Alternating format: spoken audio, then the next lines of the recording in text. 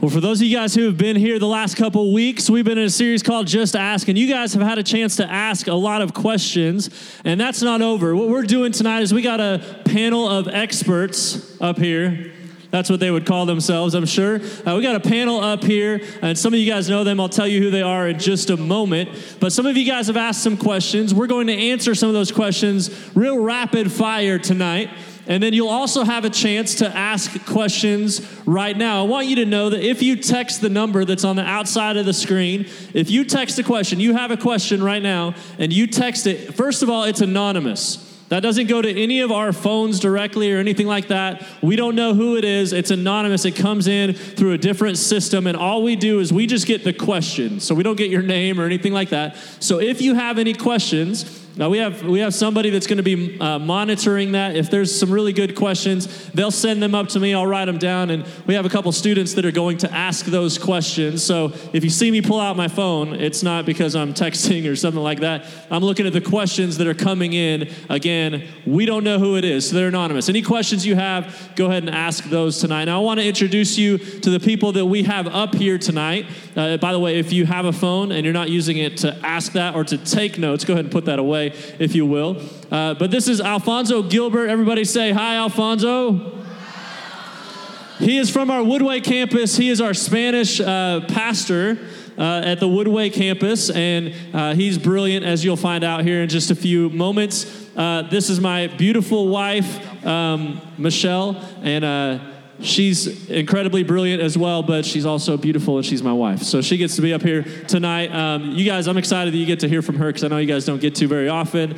And then, of course, our campus pastor, Mark Terry, and then our preaching campus pastor, Pastor Craig Reynolds as well. And then we have a couple students, Reagan Sharp, senior at Kingwood High School, and then Chris Luck, junior at K Park. They're going to be the ones asking the questions. Now, I want you to know, just because they're asking the questions does not mean that they're their questions. They're just asking them on behalf of all you guys, all right?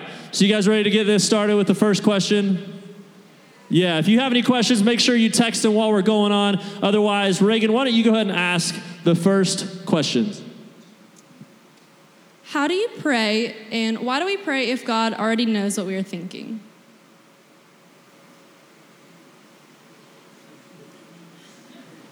Michelle?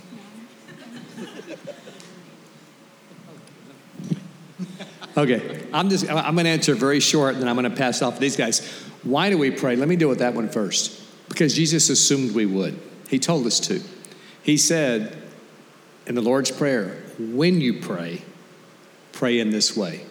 Our Father who art in heaven. And so right off the bat, just in response to that, when the disciples said, teach us how to pray, he just assumed that would be the part of a practicing Christian's life, that we would pray.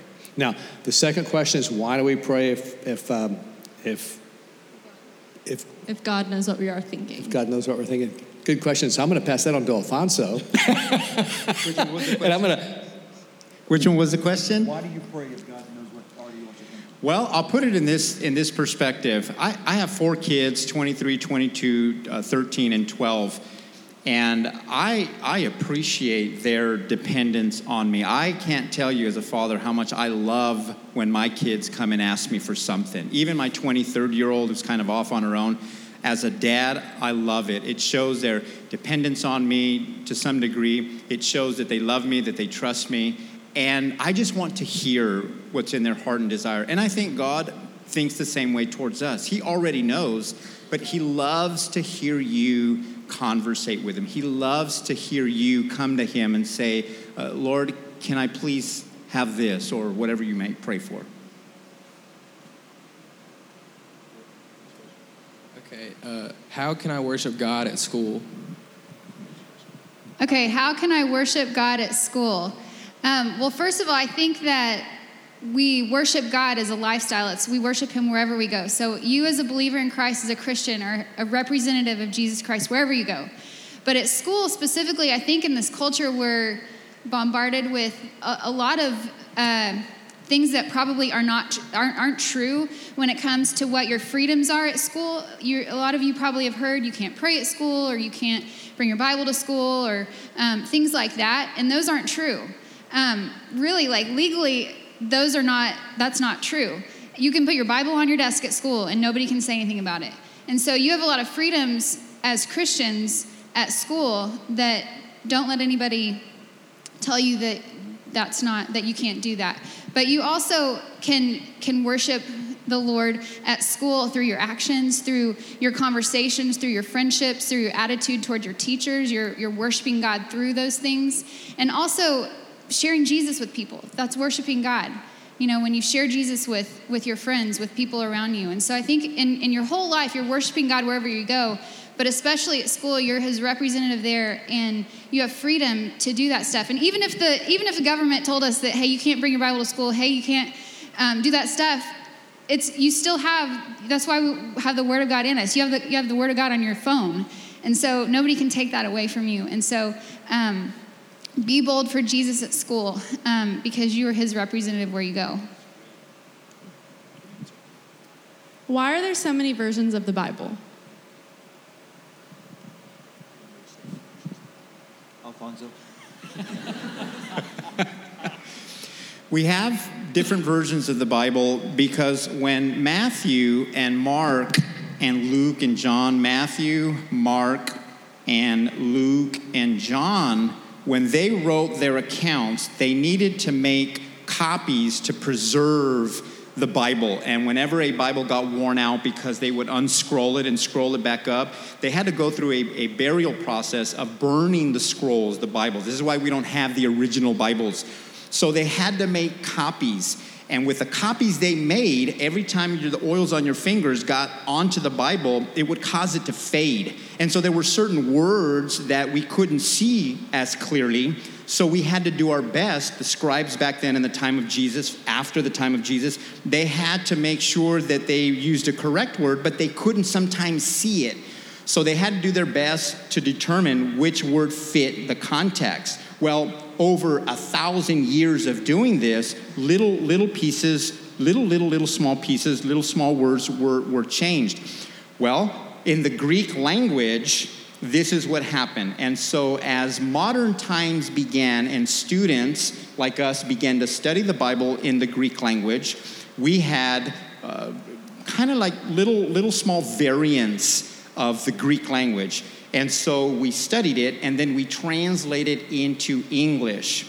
And then as more modern times came around, we wanted to use vocabulary that was in the vernacular, vocabulary that was in vogue, vocabulary that was today, very modern.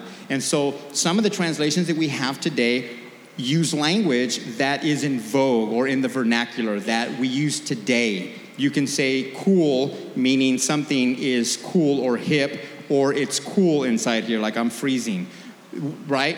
Same word, two different ways. Well, that's how we have different translations that have come over time. But all translations, most of them, are translated from the Greek language. The Bible's written in Greek and Hebrew, and we translate straight from the Greek language and the Hebrew language into the English, into Spanish, into German, into different languages. That's what Mark wanted to say, too. I would have said that. He would have said that. I will say, let me say a word about Alfonso, so you know this. I'll take 5 seconds. Of all of our teaching pastors, Alfonso is truly an expert in the languages and these things. And when we meet with Dr. Young and Dr. Ben Young and Gary Thomas and all of our teaching pastors, they listen when Alfonso speaks to the Greek, to the Hebrew, and to those translations, because he truly is an expert on it. So when he speaks right there, we're teasing and saying he is truly an expert, and I'm grateful for him coming tonight, being a part of this night with us. So Alfonso, thank you. That's great. These are great. You guys are asking some great questions. We have a lot of students asking this one question right now. Okay, lots of people are asking, is it wrong to date a non-Christian? Yes. All right, next question. Just kidding. Give a little bit more to that. Well, for one thing, and jump in there anytime you want to, but that is, people sometimes give the whole thing of, well, I'm dating this person who's not a Christian, so maybe my influence can, lead them to Christ. Rarely does that ever happen.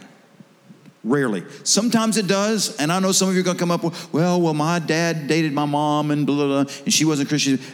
Honestly, rarely does that ever happen. Most of the time, the person who's the non-Christian will drag the Christian down almost every time. And if dating is a precursor to marriage, and you certainly should never marry someone who is not a believer. If you're a believer, you should never marry someone who is not a believer. That's an absolute, that's an absolute line in the sand. Then why would you back up and do something that's a pre-marriage practice before that? It just doesn't work out. Someone else want to jump in there? I think you're going to either marry the person or you're going to break up. Those are your only options. So if you're going to marry them, you want somebody that eventually you're going to marry that's going to be going the same direction as you are. If you're pursuing Jesus, why would you want someone who's not pursuing Jesus? Why would you want to link arms with somebody that's going to be going the opposite direction when you're trying to pursue Jesus? You want somebody that's going to walk with you and push you to know Jesus more. Yeah, and she's hot too. All right, all right, the next question is coming from Reagan. What is the Christian way to respond to the Syrian refugees? No, this is a question that's being asked tonight. How should we respond as Christians to all the refugees coming, the Syrian refugees and things like that?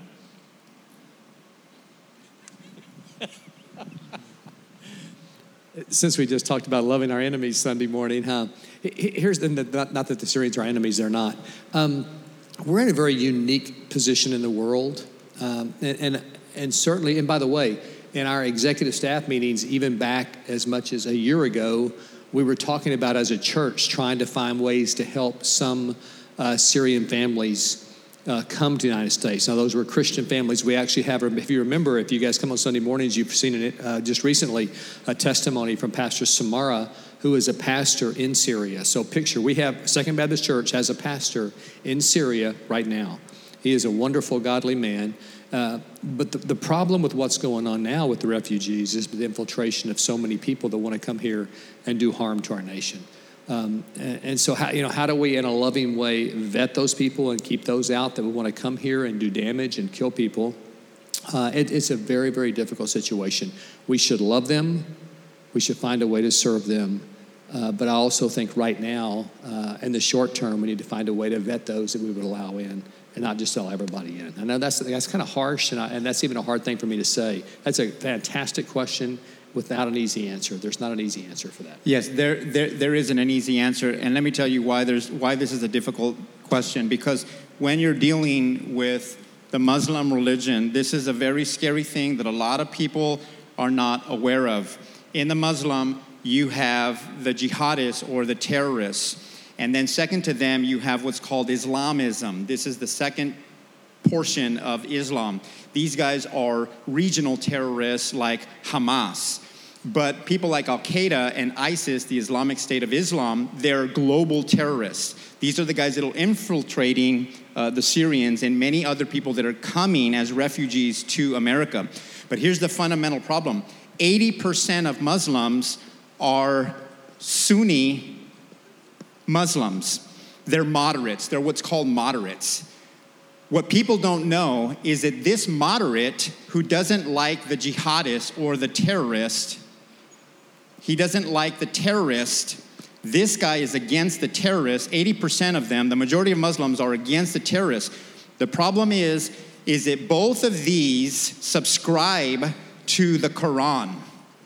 And I've read the Quran, and the Quran tells them that if you are a moderate Muslim, you must defend the jihadist over someone that is an apostate, like someone that leaves the Muslim world, or someone that is an infidel. You and I are known as infidels because we don't believe in Islam, Allah, Muhammad. We are infidels. And then if you leave the Muslim religion, you become an apostate. The two people that you are supposed to declare war on, the jihadists, the terrorists declare war on, are on these two people. But this guy, the Sunni, who doesn't want to kill us, if he has to choose between finding a CIA or FBI agent and telling them my next door neighbor is a terrorist, he's Muslim, I'm a moderate, he's a terrorist, and my next door neighbor is going to get blown up by this terrorist, that Sunni has to abide by the Quran, and he will choose to not say anything about what the terrorist is going to do to your neighbor. Your neighbor's an American, the terrorist wants to blow him up, blow his home up. That moderate Muslim is bound by the Quran to not tell the FBI agent that this guy is going to blow up my friendly neighbor who is a Christian or who is a Buddhist or whatever he is. That's what Americans don't understand. This is why it is so dangerous. Well, infiltrating within the refugees, whether they are moderate Muslims or terrorists, doesn't matter. Because if they have to choose to protect you as an infidel or protect their terrorist Muslim who they don't like, they're going to protect the terrorist. They have to, because that's what the Quran teaches. That's the danger with accepting refugees. But like the Bible says, the ones that do come, we love them with the love of Jesus, as Pastor Craig was saying. So that's essentially the problem with Muslim religion today. It's a catastrophe, and it's highly dangerous. These are great questions. Keep sending them in. Chris, go ahead and ask the next question.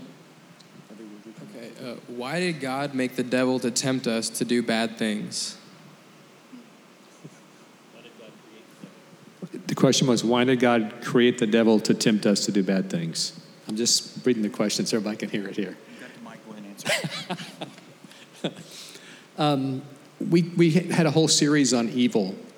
And when God created the devil, or Satan, I guess you're not asking me that question, everyone is.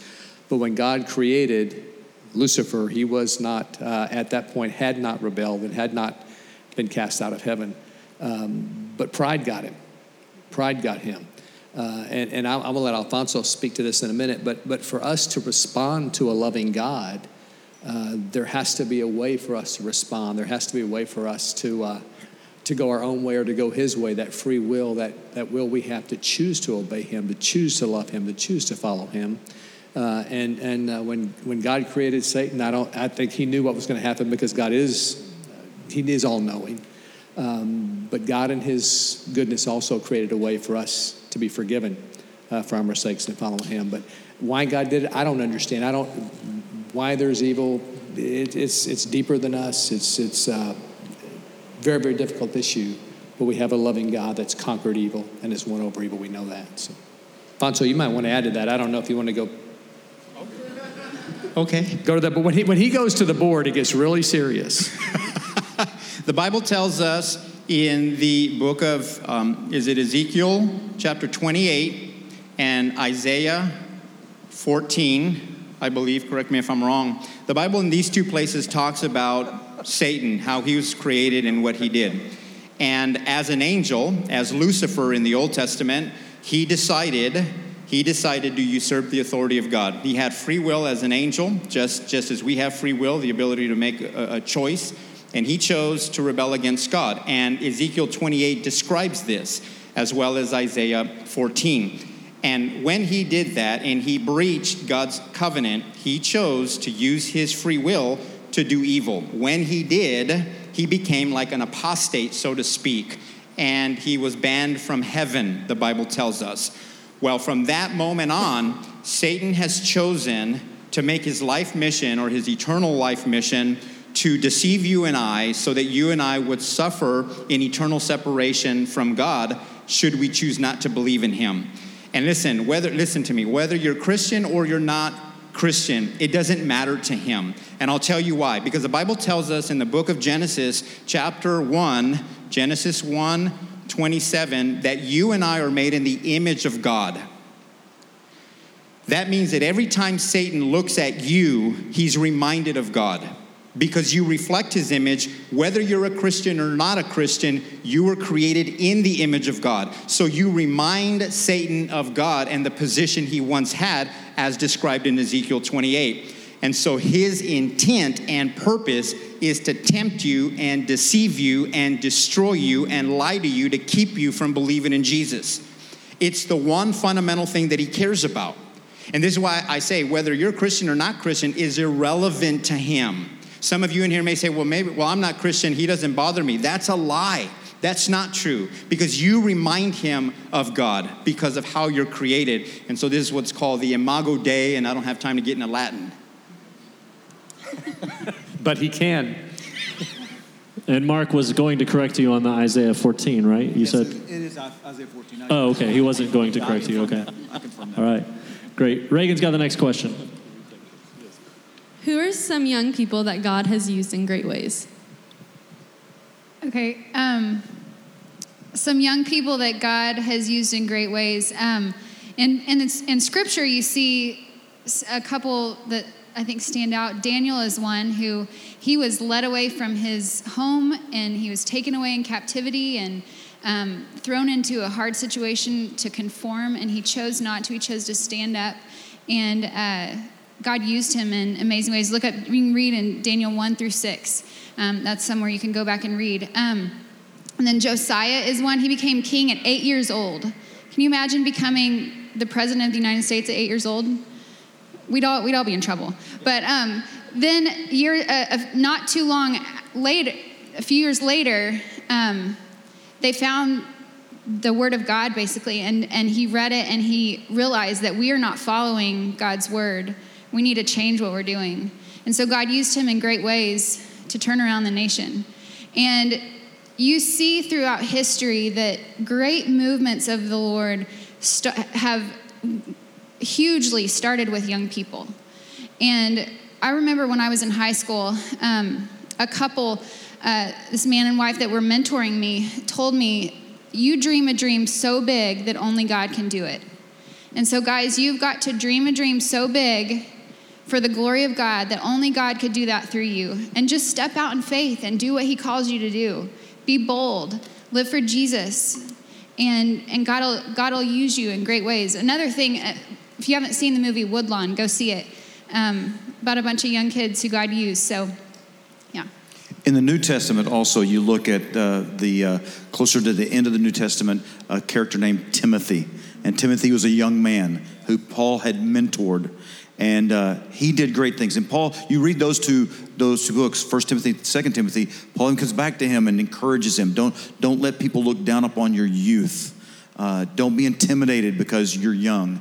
And quite frankly, I'm just going to say this. I see in this generation and in this church many of you who lead very strong, committed Christian lives, and you don't compromise. And honestly, I look up to you and think, my goodness, the way you're leading your life is better than I led my life at your age. And so I'm very proud of you and what I see you doing. Just real quick, about 15 seconds further, okay? Just growing up, 7th grade, my best friend growing up in junior high football really got serious about his faith when he was in 7th grade. And we went to church together, we went to school together, we played football together. And the fact that God began to get a hold of his life impacted my life. And talking about young people, and it's not just biblical characters, just like Mark was saying today. When you let God begin to have his way in your life and you step out and you begin to walk, it will impact people around you. And I still thank God. His name is Robert Creech. He actually is a pastor. Well, now he's teaching in seminary. Was one of my son's teachers in seminary. But I thank God for him, that God began to deal in his life as a 7th grader, and he used him to begin dealing in my life as well. That's great. We're getting a lot of questions. Jason's texting me in the back. We're getting a lot of questions about different religions and Catholicism and Protestants and all that kind of stuff. I want you guys to know we're not going to address those right now, because in February, the first weekend in February, or the first Wednesday night in February, we're actually going to have 6 weeks where we're going to deal with all the different world religions and give you a picture of that stuff. So if you're asking those questions, they're great questions. We're going to address those down the road. So next question, who's got it? Let's see. I think Chris has got one.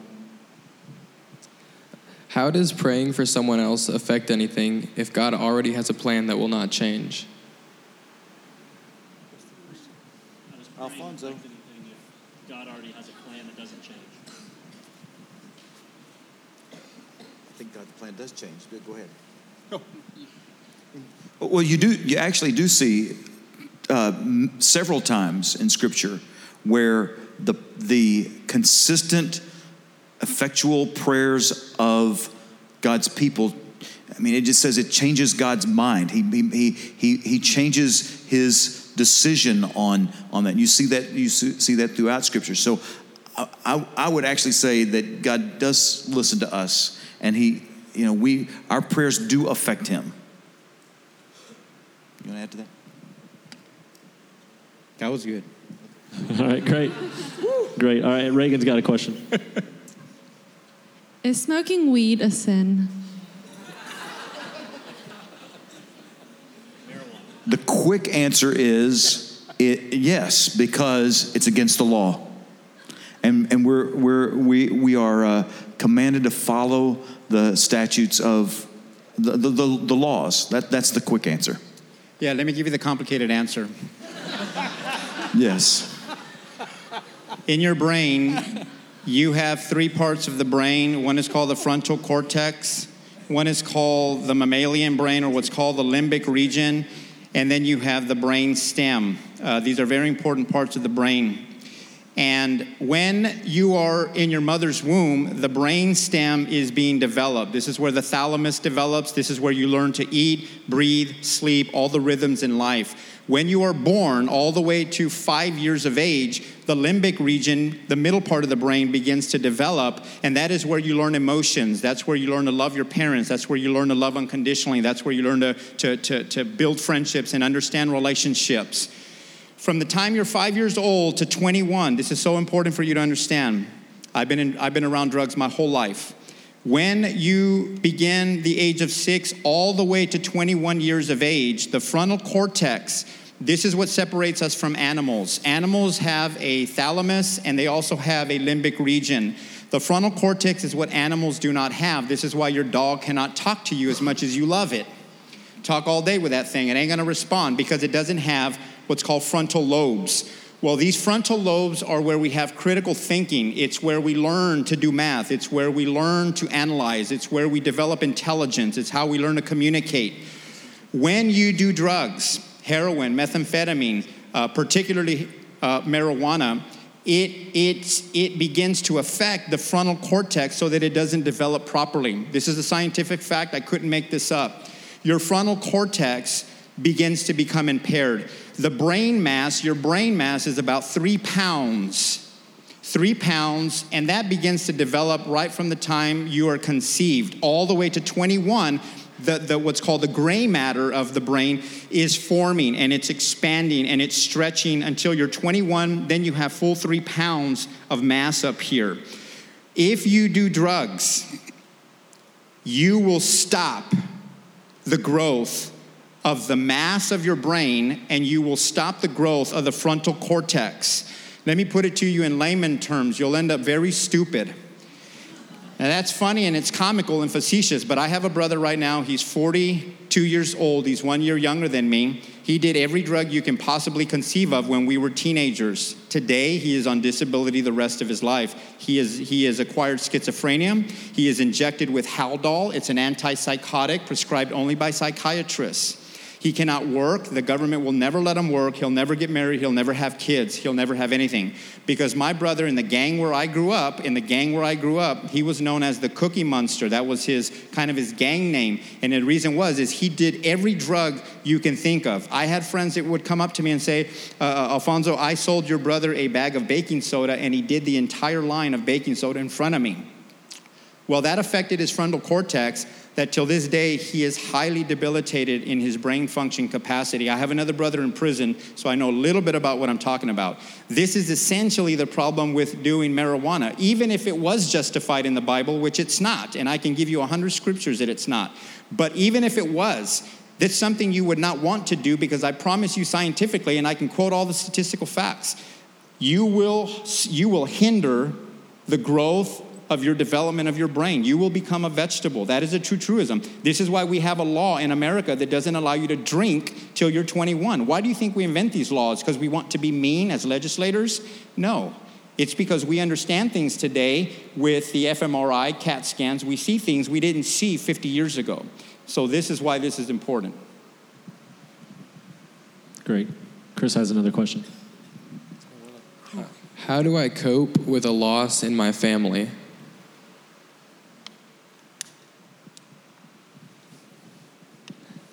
Wow. We lose people different ways, and I'm assuming when I hear that question, it's a physical loss, it's a death of someone that you love, and when that happens, your heart's broken over that kind of situation.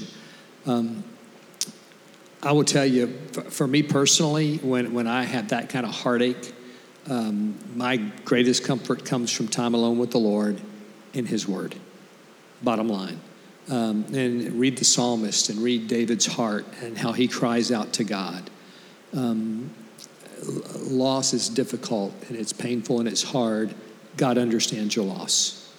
He truly understands your heart when you have a loss, whether it's to death, whether it's to divorce, whatever the loss might be. God knows. When you understand you have a Creator who made you, who empathizes with you, who wants you, like Alfonso was saying earlier in prayer, to cry out to Him and commune with Him. He wants to be there with you in that moment as well. And He is the one who comes and gives you comfort through His Word. It's great to have friends around you. It's great to have other people, but nothing will do for your life and your heartache what God will do when you get alone with Him. But it's still tough. I'm not saying it's an easy thing even with that. It's not. But God can turn it into a time of sweetness for your life if that's what you're experiencing right now. If you gave your life to Christ, yet still continue to sin, are you going to hell? Why does God still love me even when I keep messing up? Okay, she said, if I continue to sin whenever I become a Christian, am I going to hell? And then what was the second part? How does God love me if I still keep messing up? Okay, how does God love me if I still keep messing up? The truth is that when we become a Christian, everyone has sinned. After becoming a Christian, everyone has sinned. So sinning after you become a Christian, none of us would make it to heaven because we all still struggle with sin at times. In John 10, it talks about how Jesus calls us His sheep and how we hear His voice, we hear and we recognize His voice, and nothing can snatch us out of His hands. So our salvation's secure. So once we become a Christian, we're secure in Him. We're forgiven of our sins, past, present, future. But the problem is when people abuse that and they say, oh, well, I have God's grace. Grace is God's favor on us when we don't deserve it. And when they say, oh, well, I've been forgiven, so I'll just sin. I'll just do whatever because God's already forgiven me. You know, I already have a license to sin because God's forgiven me. That doesn't reflect a heart that's truly saved.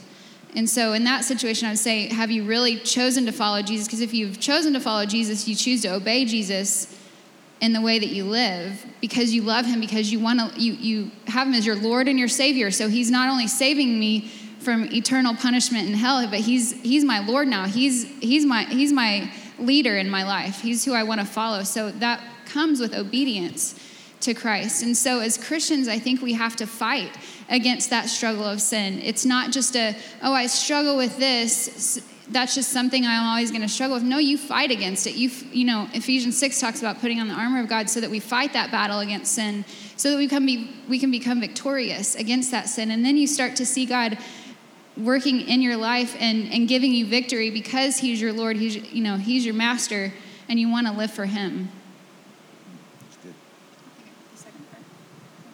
Second part is, why does God still love us even when we sin? Well, I think the nature of God is to continually pursue us. There's nothing that we do to receive God's grace. We can't be good enough to receive God's grace. God's grace is extended to us. His love is reaching out to us regardless of whether we're moving toward Him or not. And so when we continue to sin, we just have to remember that God is always reaching out to us. He's always wanting to, as long as we still have life and breath, God has His arms open wide, and He wants to receive us back to Him. And so He will constantly pursue us. He never gives up on us. He always wants us to come back to Him. Let me say one word. In 1 John talks about this. He says, if we say we have no sin, we lie and the truth is not in us. So we're all sinners. But it also says if we claim to have fellowship, but if we walk in darkness, we lie and the truth is not in us. And the difference in those two things, and Michelle hit them great and so did Mark, the difference is we're talking about habits of life.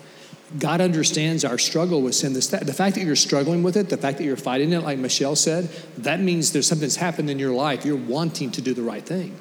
That's a good thing, that you're fighting it and you're wanting to make the right choices and to live righteously, like we talked about Sunday morning, to do the right thing before God. But if as a habit of life, if my life is, I'm going to sin and do whatever I want, and I don't care about the consequences, and there's no fight going on, and I'm going to do my thing, and I don't care, and I'm just going to ask God to save me, and I'm just going to keep doing my thing, then you got to wonder, have I really chosen to follow him? Because he says, if you say you have fellowship with me, but walk in darkness, as a habit of life. So if you're fighting, fantastic. If you're not fighting at all, you need to take an assessment of where you really are. Good. We're going to ask one last question. We've got a lot still that you guys have put in, and I want you guys to know that they'll actually be here afterwards. If you have a question that you'd really like to have answered, but you didn't have a chance, a little bit later after we're all done, they'll be up here up front. You can come ask them. There was some questions about angels, like lots of people asking different questions about angels. We just got that, and we're not going to be able to get to it. Do you guys have any scriptures that you would turn to? I know Hebrews talks a lot about angels. Any other scriptures you guys can think of that if they have questions about that, they can go look at it?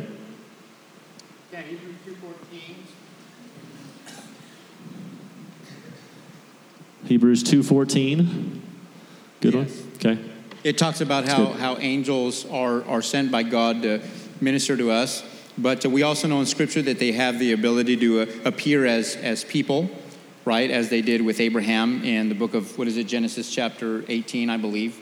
So, is there anything specific they want to know about? They had lots of questions, but I was trying to give them maybe a couple scriptures they can look at since we won't necessarily be able to address it tonight. But we got one last question that Chris is going to ask, and then we'll close down for tonight. Okay. If God can do anything, why did he have to die on the cross? And why can't he just make everything okay without dying?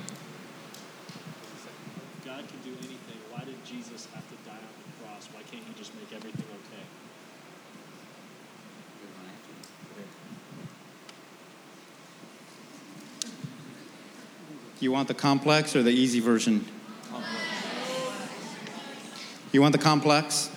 Here's the complex. What I'm about to tell you is the whole truth, nothing but the truth, so help me God. When you have your thalamus, when the thalamus develops in the back part of the brain, it's called the brainstem. This thalamus is what registers all of life. And here's how it registers. I'm about to tell you the truth. How it registers life is through 5 areas. The thalamus, and right above it sits the hypothalamus. If this was a marriage conference, I would get into the hypothalamus. It's a dangerous little place. But the thalamus registers all of life through 5 things. It registers through the eye, through the touch. You have 1.5 million receptors in your hand, so you feel every single thing that you touch. It also registers through the nose and through the mouth. There are 5 senses that the thalamus picks up on, 5 senses. Listen to me. It is the most tangible way that we can experience life.